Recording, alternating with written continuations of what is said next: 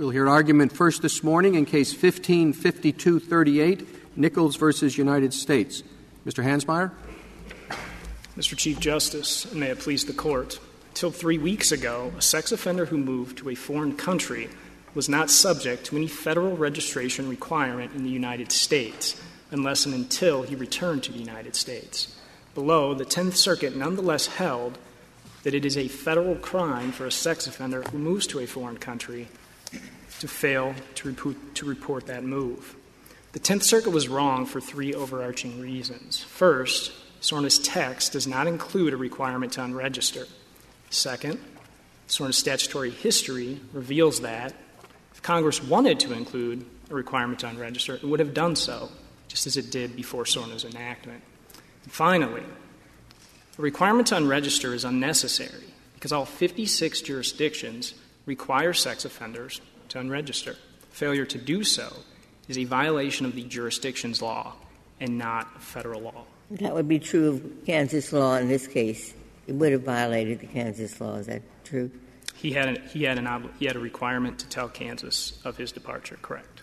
How does it work normally? Say a person under SORNA leaves Kansas and goes to Illinois. He registers in Illinois. Is there any obligation, one, for him to register or deregister in Kansas? And does Illinois have an obligation to notify Kansas? Correct. So what happens in practice is that SORNA sets minimum federal standards. And those minimum federal standards are supplemented by the states with additional, more stringent requirements. One of those more stringent requirements is the obligation to unregister. And yes, Kansas has that obligation. So in your hypothetical, Justice Ginsburg, that individual has to unregister in Kansas under state law. And when he gets to Illinois, that's the federal requirement to tell Illinois, to register, to update the registration in Illinois, because that's the jurisdiction where he resides. And then Illinois, under 16921B3, will tell Kansas of the move. Kansas, in addition to the other venues. If there are any. So it would be both federal and a state requirement, but in one case it's on the SORNA person, and the other it's the other state. I think that's correct, yes. What sense does it make if you have federal law that says we're going to add these sanctions when you violate the state law, and in the one case, if you don't register, they're triggered. The state law says, well, you've got to unregister too, but if you don't unregister, that's not included under the federal law. Why would Congress draft a law like that? Well, I think they would have done that because, and if you look at the legislative history, I think this is somewhat clear. What Congress was concerned about were missing sex offenders, not at initial registration, but when the sex offender crossed state lines. So by requiring registration when you get to the jurisdiction, that was the aim, because that's when offenders were going missing. Now, the departure jurisdiction would be very much a relationship between the state and its citizens, and that's played out if you think of a state sex offender who could live in Kansas, and if he were to have a federal requirement to unregister in Kansas, that's actually not enforceable under SORNA because the travel has to come after or before he can't register. So if Mr. Nichols were a state sex offender and he's only committed an offense when he leaves Kansas, and that's a problem if we're saying that there's a federal requirement to unregister in the departure jurisdiction. Now, that may work for federal offenders, but I think the idea is that there are federalism concerns underlying SORNA, and those federalism concerns come into play when an individual crosses state lines, and that's the minimum requirement in SORNA. Well, but there's no problem to require him to register, but all of a sudden there is a problem to require him to unregister? Well, it's not a problem. It's just SORNA left it to the states. They left the unregistering to the states, but not the registering. Correct. Not the updating the registration in a new state. Correct. I'm curious. You responded to Justice Ginsburg that he did violate state law. Could the United States have asked for an extradition based on the state law violation? Is this a permanent hold, or did they just pick the wrong law to seek extradition under? Well, Justice Ginsburg's example was interstate travel. No, I'm saying they asked him to be returned from where had he fled to? The Philippines. Okay, Mr. Nichols moved under the SORNA violation. Correct. Would they have asked for him to be returned under the state law violation? Yeah, there's actually a provision in SORNA. I think it's 16917, which requires the marshals, federal officials, to assist the states in enforcing the registration requirement. So is that a yes? I think yes. So really what we're talking about is that they asked for the extradition under the wrong law. I think that's exactly right. And Mr. Nichols was also on federal supervised release, so there was a connection there. The connection to the federal aspect of it was his supervision. Did leaving the country without notice violate the terms of his supervised release? It did. And his supervised release was revoked. He received a 10-month sentence for that. And then they still prosecuted him federally, and he got another 6-month sentence. It's mentioned in one of the briefs. I don't have the reference to it at hand. What would happen if he decides and this is just all within the United States, no foreign travel. He decides that he wants to move to the West Coast, so he checks out of Kansas. But he's not sure where he wants to live, so he drives to Washington, Oregon, California. Takes 2 weeks. What would the requirement for registration be there? Right. Well, I think it gets a little confusing with the interstate travel because we don't really address it. Because there is a jurisdiction, there is an arrival jurisdiction. I think under our rule, what 16913C says is that you don't unregister, you register in the arrival jurisdiction. Now, there may be... But the arrival jurisdiction is not your residence yet. He doesn't know what it's going to be. He's just there 2 days, and he's going to go 2 days, and he's going to look around. Well, I think SORNA doesn't do a good job of this. The definition of they define resides as the location of one's home or the location where one habitually lives. And so I do think that SORNA does not do a good job of this, but I'm not sure that wasn't unintended. Because if you think about the window, the 3 business day window, yes. that actually creates a system where an individual is not on the registry for a certain amount of time. If you think of a change of name, which you have to report, if you have 3 business days to do that, there's going to be up to 5 days where that registry is inaccurate. And that's just the way it is. So I think, although we might not want to admit it, but the reality is that SORNA actually creates these gaps by allowing offenders some period of time to register. And I think Congress did that because it knew the states could supplement SORNA. These are just minimum standards. You have a textual argument that I understand, but one of the arguments you mentioned at the outset was that an examination of the legislative history shows that Congress intended to produce the sort of result that was produced here. And I wonder if that's really a plausible argument. If you're correct, then 2 things happen, at least 2 things happen. One, Kansas retains on its record an inaccurate information about the presence of a sex offender, which can have a lot of adverse consequences for a lot of people. I don't see why Congress would have wanted that to remain. And do you really think Congress was unconcerned about the United States exporting pedophiles to the Philippines or to other countries? Do you think that they were not concerned about not only the human rights implications of that, but our relations with other countries? Well, I think if you look at the legislative history, there's nothing to indicate that SORNA in 2006 had anything to do with international travel. And I think the new legislation is important in this regard because I don't know that I said intended. If I said that, I didn't mean it. I think the history of it shows more or less that in 1996, each state had a registration system. 1 year later, Congress required departure notification, required unregistration. By 2006, that had happened in all the jurisdictions. So I think what I mean by the statutory history is that that's an indication why there was no unregistration requirement put in SORNA because it existed in all the jurisdictions. Well, if I could then come back to Justice Ginsburg's hypothetical of someone like your client who moves from Kansas to Illinois, what in the language of the statute would prevent that person from going to the registry office in Kansas before departing and reporting there that he was moving to Illinois and his new address in Illinois would be whatever it would be? Why does that not fit under the language of the statute, or would you agree that it does? Well, I would agree that there's nothing that prevents him from doing that, and I would agree that he should do that under state law. But well, if you agree to that, then I don't see why there's a difference between that situation and the situation where the person leaves Kansas and goes to the Philippines.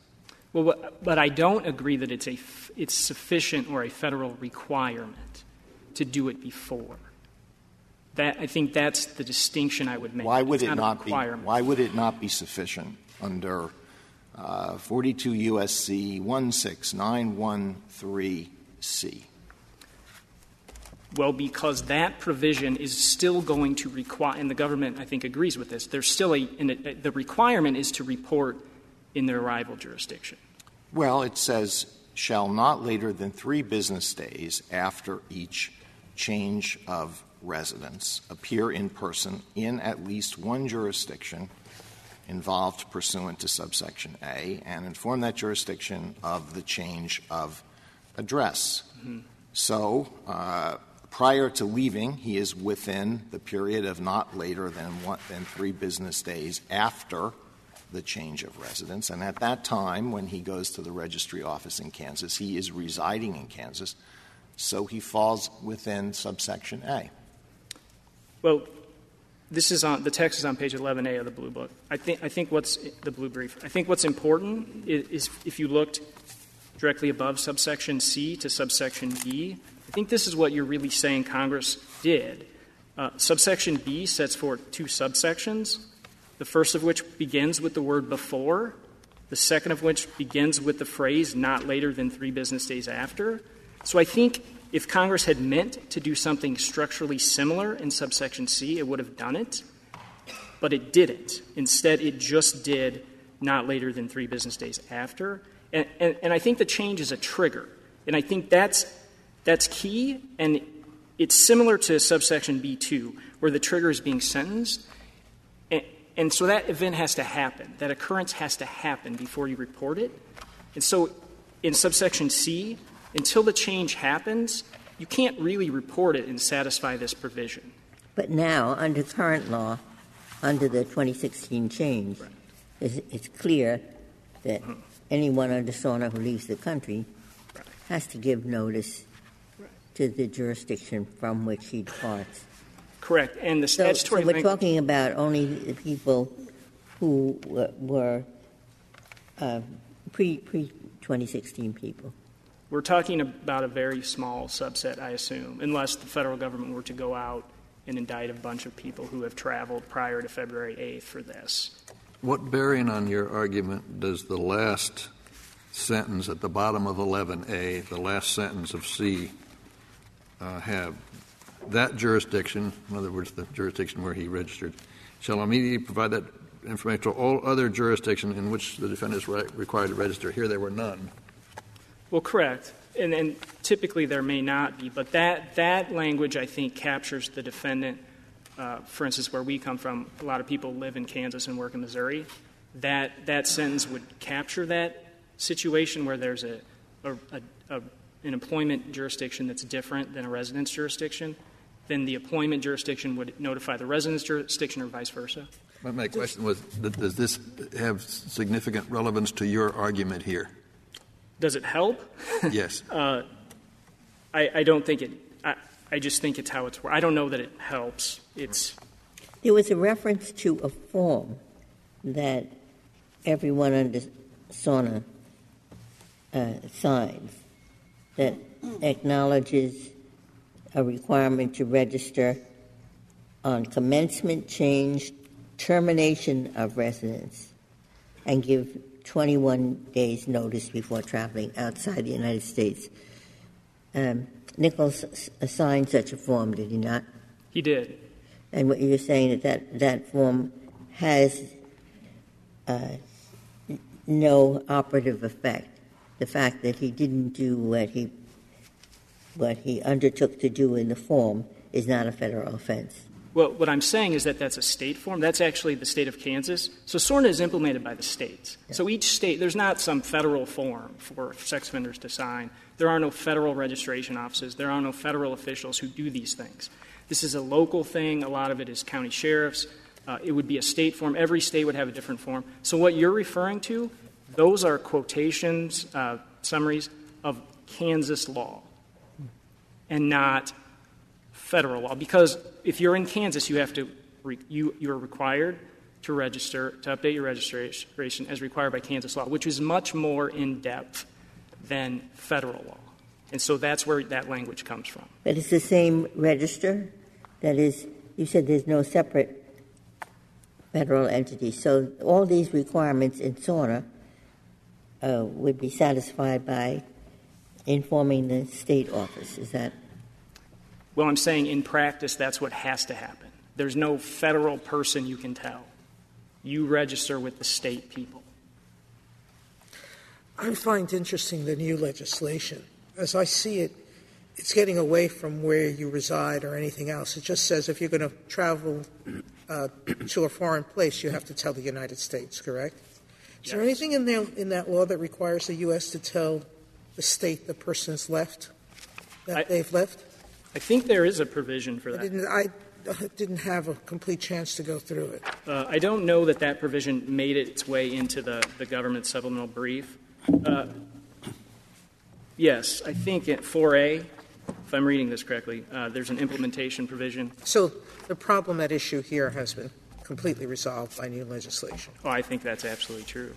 I think whether there was a gap or not, whether it was intended or not, the bottom line is that it's gone away, and there's no reason to take an atextual interpretation of 16913C. I do want to mention something this Court said in Reynolds, because I think this Court is on the same path as us. Reynolds was the second SORNA case that the Court heard. And there's a point at which in Reynolds where the Court is talking about the defendant, and it says that he was in prison, he was released, he registered in Missouri, but he moved to Pennsylvania. And it says without updating his Missouri information, and then this Court puts in parentheses, as Missouri law required, and without registering in Pennsylvania. And then it goes on to talk about how the failure to register in Pennsylvania is a 16913C offense. That's our position. And I think this Court, you said it in Reynolds, it had nothing to do with the holding. But I do think that's in this Court's mind at least. And I do want to note that the government's reading, defining the supplemental jurisdiction as one where the defendant appears as a resident on a registry creates a really weird situation where Mr. Nichols, when he lived in the Philippines, because he still appeared on the Kansas registry, under SORNA he still lives there, he still resides there, and that's just not right under the statute and the way SORNA defines resides. And it's just not right as a matter of common sense. I mean, you don't reside in Kansas when you actually live in the Philippines. And with that, if there are no further questions, thank you. Thank you, counsel. Mr. Gannon? Mr. Chief Justice, and may it please the Court. SORNA required petitioner to register and to keep his registration information current. This is not an unregistration requirement, but a requirement to keep his registration current in the jurisdictions where he was registered by timely giving notice of any change of residence to at least one jurisdiction involved. And we disagree with petitioner. We think Kansas was a jurisdiction involved pursuant to subsection A here, both because of the meaning of that phrase, which is more capacious than just taking down the phrase that appeared in subsection A, and also because it's reinforced by section 16921B3. Is it your position that he was required to notify Kansas both that he was terminating his residence and that he was moving to the Philippines, or just that he was terminating his residence? Here it's just that he's terminating his residence. He could have given information about where he was going. But he was not required to? But that is not what he was being required to do here. He was being required to keep his registration information current by saying where he where he is residing, and he is no longer going to be residing here. The phrase I think your answer was clear, but I didn't understand it. Would it, in your view, would it have been compliant with SORNA simply to say, I am leaving Kansas, period? That would have complied with his obligation to keep his registration information current with the jurisdiction involved. Yes.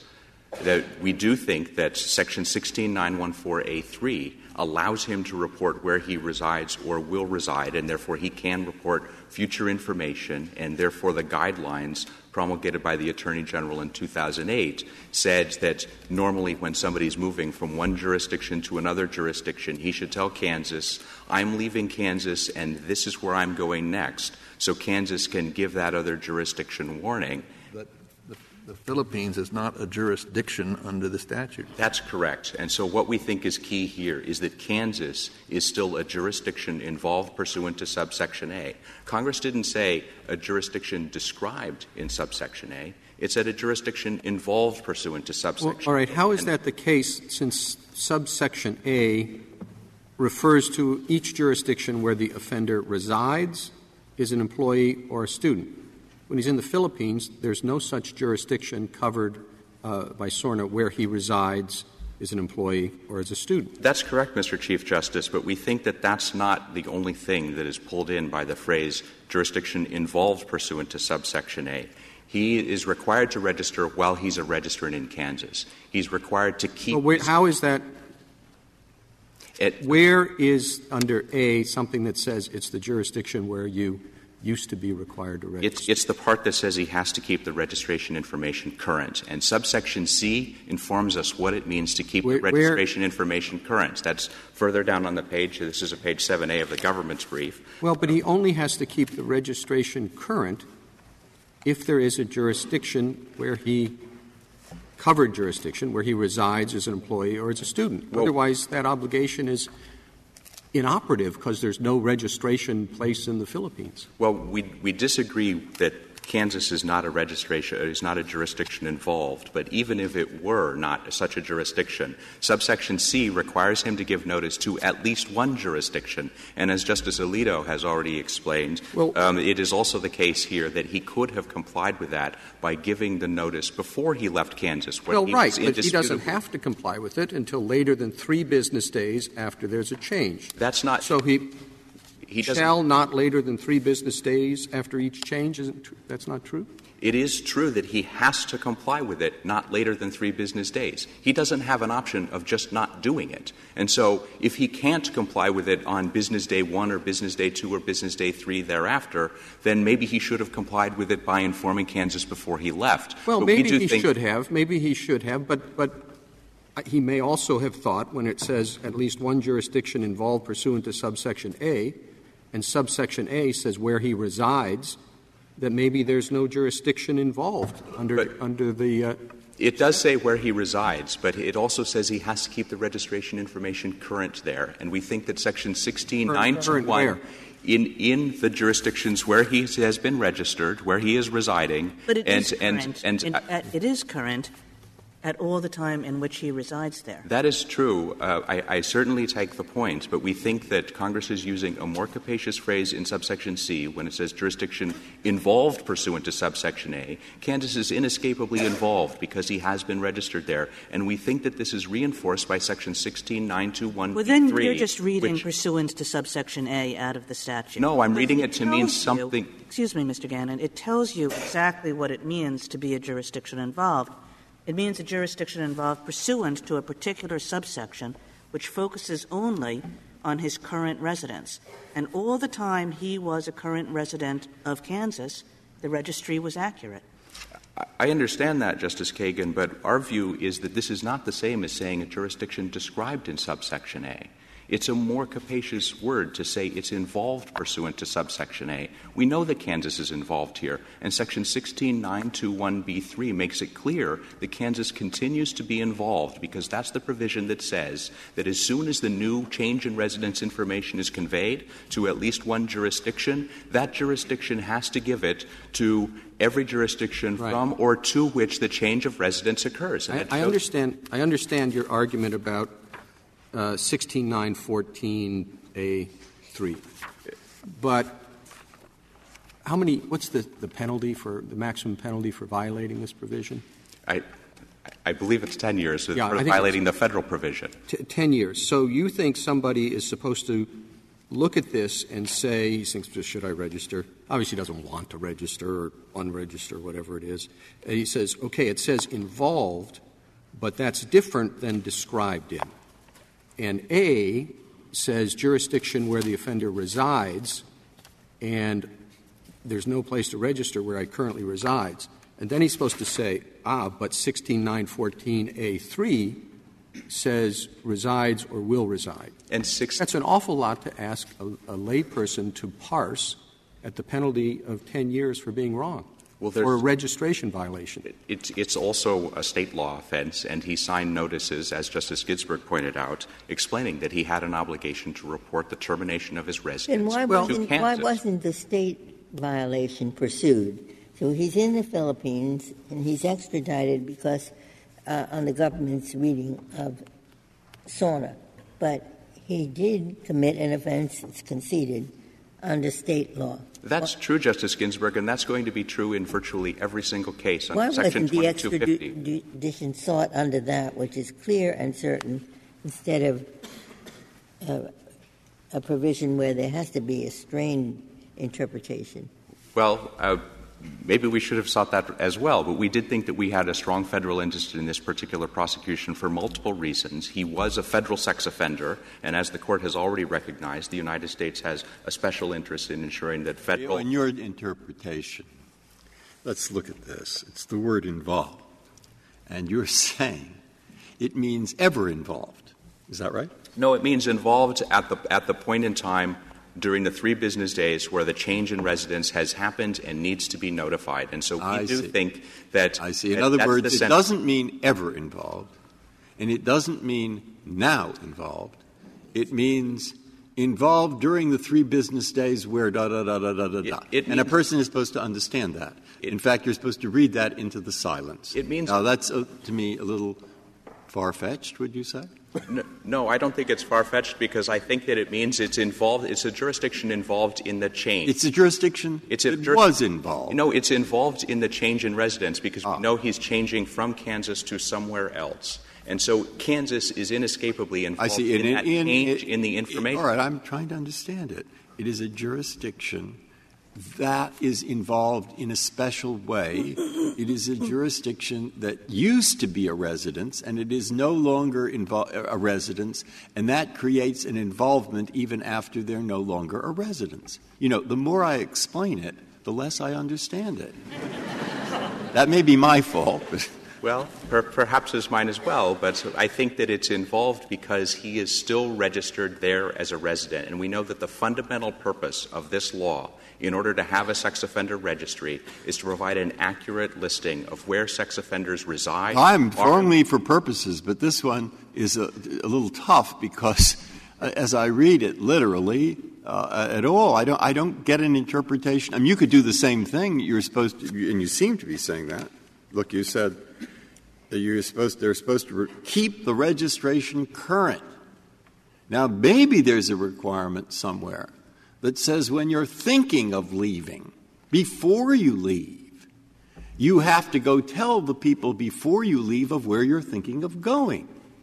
So then I looked up what you have to have in here, and it says the Attorney General can have regulations that would say something like I just said, but I take it there are no such regulations. And I take it when it says, that, you know, the kinds of things you have to report, I guess, you know, you could get something like that out of it, but you're not arguing that. No, we're arguing that he has an obligation to ensure that the information in the registry is current. that the purpose of the registry is to enable us to have a listing, to have the jurisdiction have a listing of where sex offenders reside, are employed, or are a student. And it has failed in that purpose if it inaccurately says he is living in Leavenworth, Kansas, when that is the one place that he is not living. He's been living for 15 years in the Philippines, where he is employed.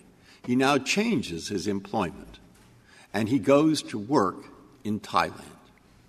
Now, does he have to tell Kansas? No. Because? Why is it? I mean, Kansas was once involved. Because Kansas was not a registration where he was listed as being employed. If he were moving his job, his employer... Oh, all right, what he's done is he's lived in the Philippines for 15 years. And now he's changed his residence to South Korea. Does he have to tell Kansas? No, Justice Breyer. We believe that this requirement is about updating the registration information associated with his residence in Kansas.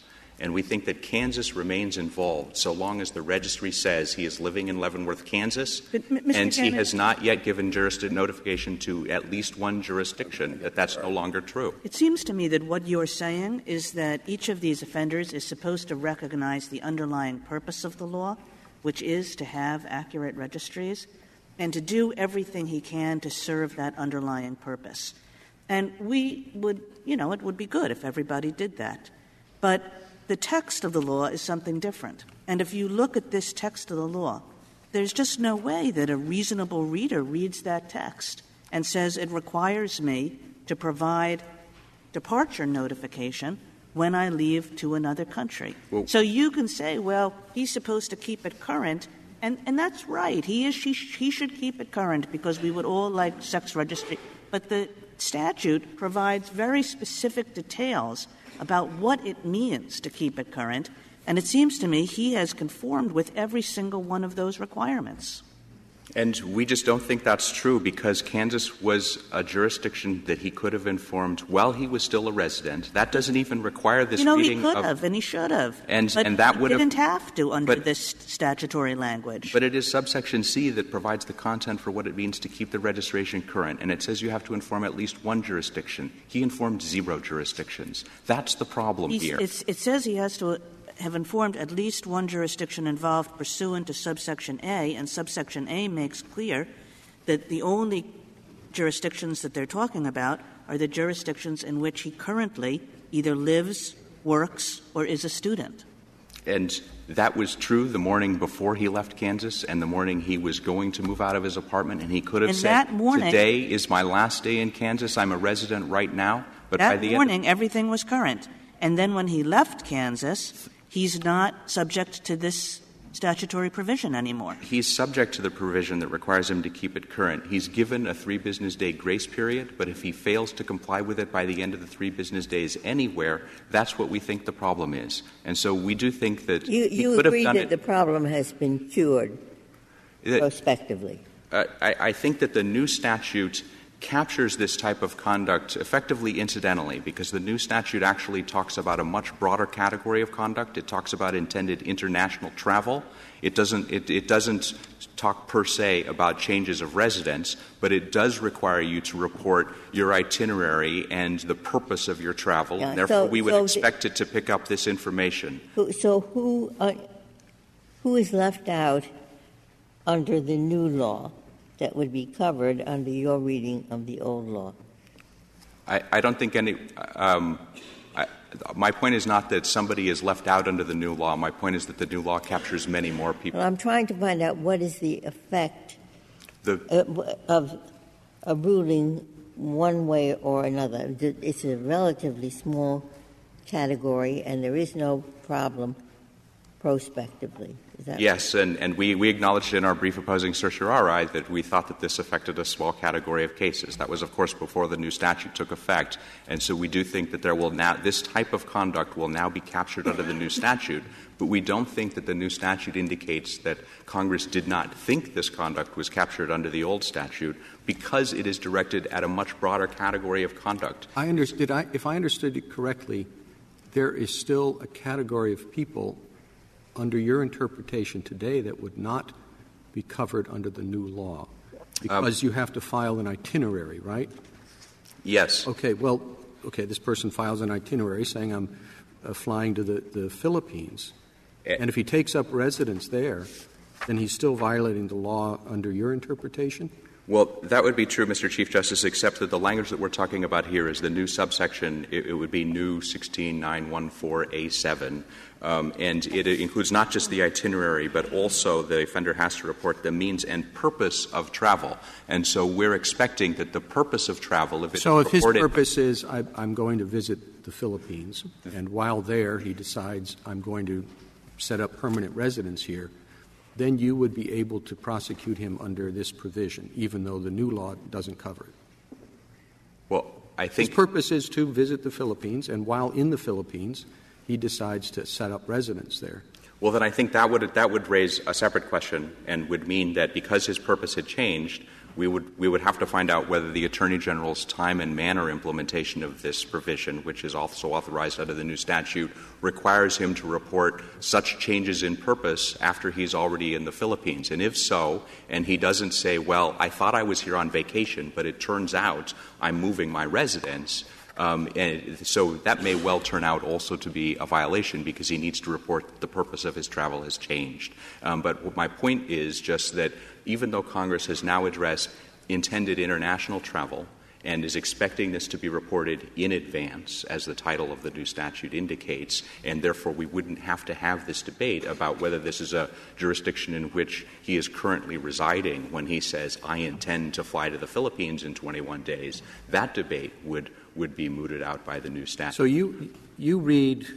1691(3)(a) as saying where the offender resides or resided is an employee or was an employee, is a student or was a student.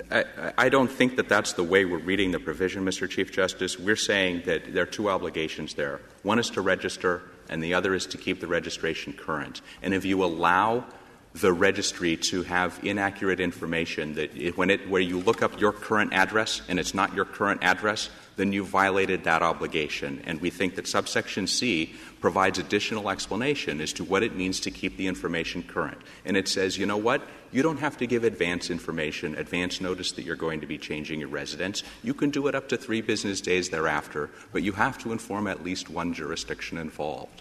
And we think that in that situation, especially because another provision of the statute makes it clear that the jurisdictions that are entitled to the information about the change in residence include those from and to which the change in residence is made, they get the information. They are involved. That one is 16921B. Is that the one you're referring to? That's correct. 16921B3, which is on 11A of the government's brief. But 16921B3 is specifically an obligation that's placed on officials. It has nothing to do with any obligations on offenders.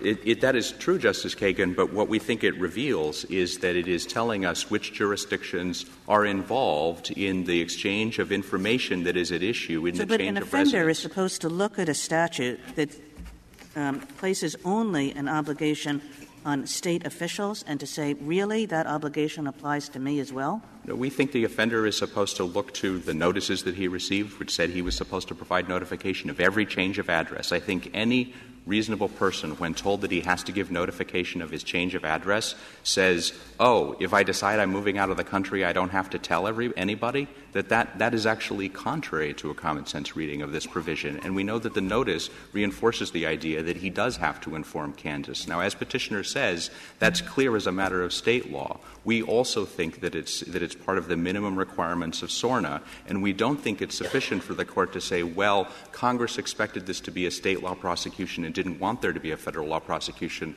because that would be true of virtually every single violation of Section 22. They might have, but it's the language that's bothering people. And what I'm trying to see if there's support for this word involved, which I hadn't really thought of. And let's imagine he leaves Kansas. He left on Monday. It's now Tuesday. So he doesn't reside in Kansas anymore. He's now over residing. He's not there anymore. So is Kansas still a jurisdiction involved pursuant to subsection A? And your answer is yes. And I say, okay, you mean any jurisdiction that he ever — no, you said it's not, doesn't mean ever. I say, does it mean involved right now? No. You say it doesn't mean that, because if it's involved right now, it isn't. You mean it was involved 2 days ago. And now you have a general definition of that, and you mean it was involved because it was the last jurisdiction in which he actually resided. That's what now, is that basically it? No, not precisely it. We mean that it is involved because he has not told them, I am no longer living in Kansas. No, that can't be reason to be involved, because he didn't — I mean, there are a lot of people he didn't tell. I mean, they are involved because he is on the rolls there as being a current resident. Okay. All right. He has an in obligation. other words, where he is on the rolls as being a current evidence, be careful, because you'll run into Thailand. The guy moved 15 years later. Except he's not going to be on the rolls there. Oh, he will be on the rolls in Kansas because they never took him off. So, and now it's 20 years later. So you can't then mean he that. Violated. But let's take what you do mean. And now I have an idea of it. What support is there for that? Is there support in a regulation? Is there support in some previous case? Is there support, and I'm thinking focusing narrowly on your interpretation of the word involved? There is support in the Attorney General guidelines to the extent that the Attorney General guidelines adopted in 2008, and we're not claiming Chevron deference to them, but this has been our construction of the statute all along. Tell me where the Attorney General guidelines are reprinted at the end of our brief, and they specifically say that he is obliged, in order to keep his registration information current, to — this is at page 22A. It says, even if he doesn't know where he's going next, he is required to keep the registration information current by informing the jurisdiction if he is terminating his residence, employment, or school attendance in the jurisdiction. That's true in the domestic context. And then if you go on to page 24, it articulates the same requirement in the context of needing to keep the registration current in jurisdictions where someone resides when you're moving out of the country. This is not an administrative law provision. It's a criminal statute. The Attorney General's guidelines can't expand a fair reading of what Congress made illegal under federal law. We're not claiming that the Attorney General has expanded the text of the statute, Mr. Chief Justice. I'm just saying that this is the way the Department of Justice has been construing the statute since 2008. Jurisdictions implementing the statute understand this, and they've been informing sex offenders that they have this obligation. Given what I just said, my answer is so what? So what if the Attorney General has been construing this since, 1875? It cannot do anything to expand the words that Congress used. That's if you disagree that this is a fair reading of the statute, I'm not going to tell you that the guidelines make it a fair reading of the statute. What you're saying is the Attorney General thinks it's a fair reading of the statute. So I should think it's a fair reading of the statute. Well, I'm also telling you that we think — I'm telling you that we think we have good reasons for this construction, and Justice Breyer asked if there's anybody who's ever adopted this construction before, and I say, yes, the Attorney General publicly did so in 2008. All SORNA implementing jurisdictions were told this is the way the federal government reads the statute, and they're supposed to inform sex offenders of this. In this instance, Kansas has informed Mr. Nichols that he has an obligation to provide notice when he is terminating his residence. They've gone above and beyond what SORNA requires by always demanding that he inform Kansas, even though SORNA, under our reading, would allow him to inform any one jurisdiction involved. We think I probably should know this, but Kansas requires him to list any change, right? He has to unregister? He has to report any change in the residence information, yes. Right. What sort of language did they use? That their language specifically says he must register any change or termination of residence within 3 days to the registering law enforcement agency or agencies where last registered. So that's the instance in which last registered, where it specifically picks up and says you have to go back to where you last registered. We think that goes beyond — that's the way in which Kansas law goes beyond SORNA, because SORNA does not always require that. We think that in a situation like this, SORNA effectively required that because there's no other place for him to have gone.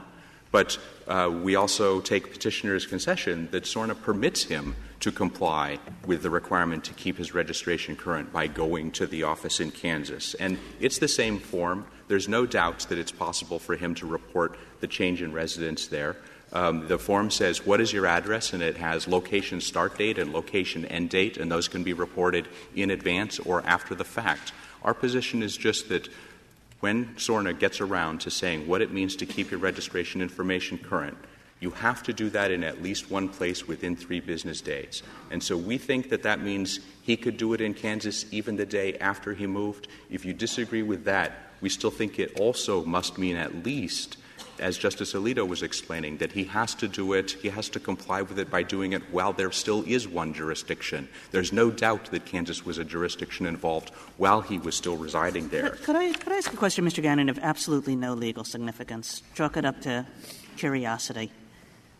Does the federal government bring many of these prosecutions? Because I might have thought that when sex offenders leave the country permanently, the attitude might be like, good luck and good riddance.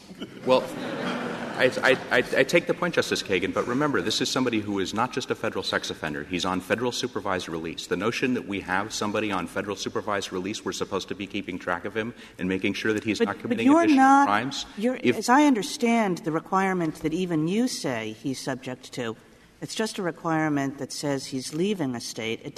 He's not required to tell you where he's going in the world. He could be going to Philippines or any other country. So it doesn't really help us in terms of, helping our allies deal with sex offenders.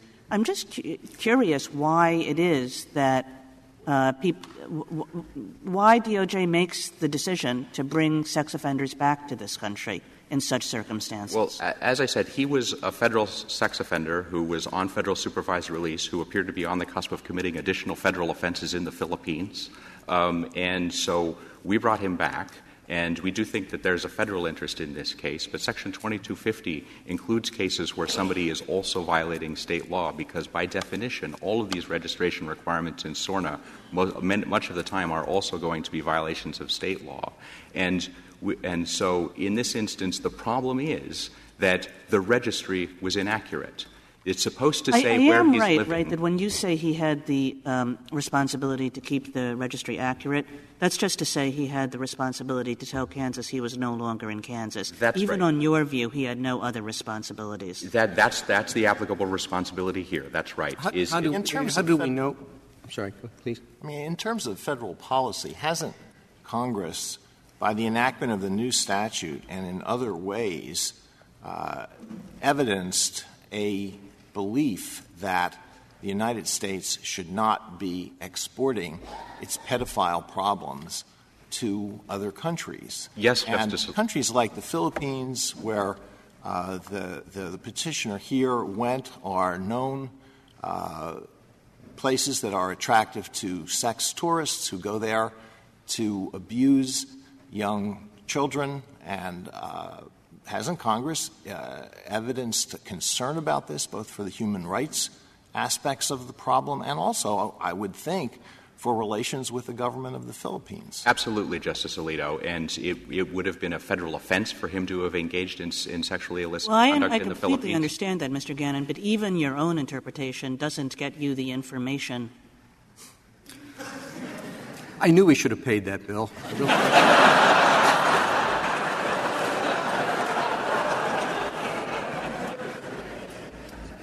My red light on the bench is still working.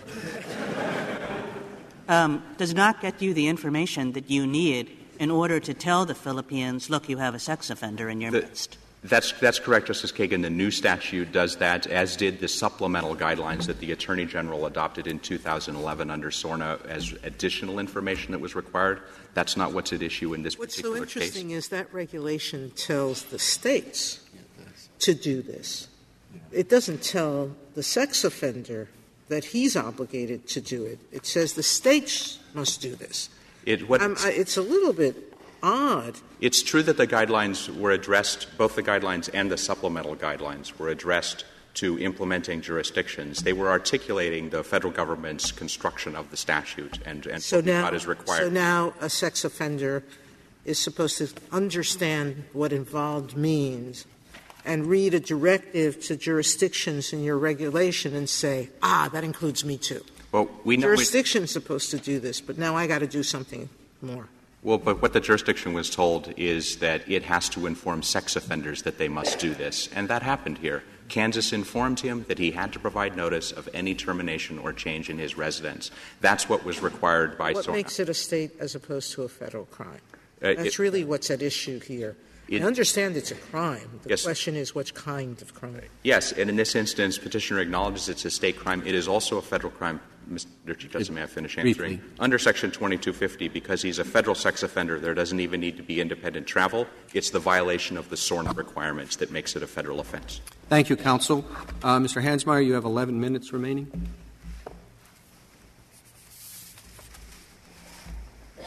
Sorry, Mr. Chief Justice, I don't think I actually reserved time for rebuttal, so thank you. Oh, I okay. think I forgot to say that, but thank you. I would, Justice Breyer, if I can, and I'll be brief. On the guidelines, this is actually a direct quote. According to the Department of Justice, a jurisdiction may require that changes in registration information be reported by registrants on a more stringent basis than the SORNA minimum standards. For example, requiring that changes of residence be reported before the sex offender moves, rather than within 3 business days following the move. I mean that's our position. There are other portions in the guidelines that direct jurisdictions to do this, but what the guidelines say right there is exactly what we said, that it is a more stringent requirement. A few other points on the word current. I think if you look there's a provision on in-person verifications where there's a requirement for a current photograph. That word clearly doesn't mean future. And I think that's important to understand that when you're talking about current information, it's not future information. I think Justice Kagan mentioned that a few times. On 16921B3, again, that's language directed toward the jurisdictions. That's not a requirement for the offender, and that's how the former jurisdiction would be informed of the change. And if there are no other questions. Thank you, counsel. The case is submitted.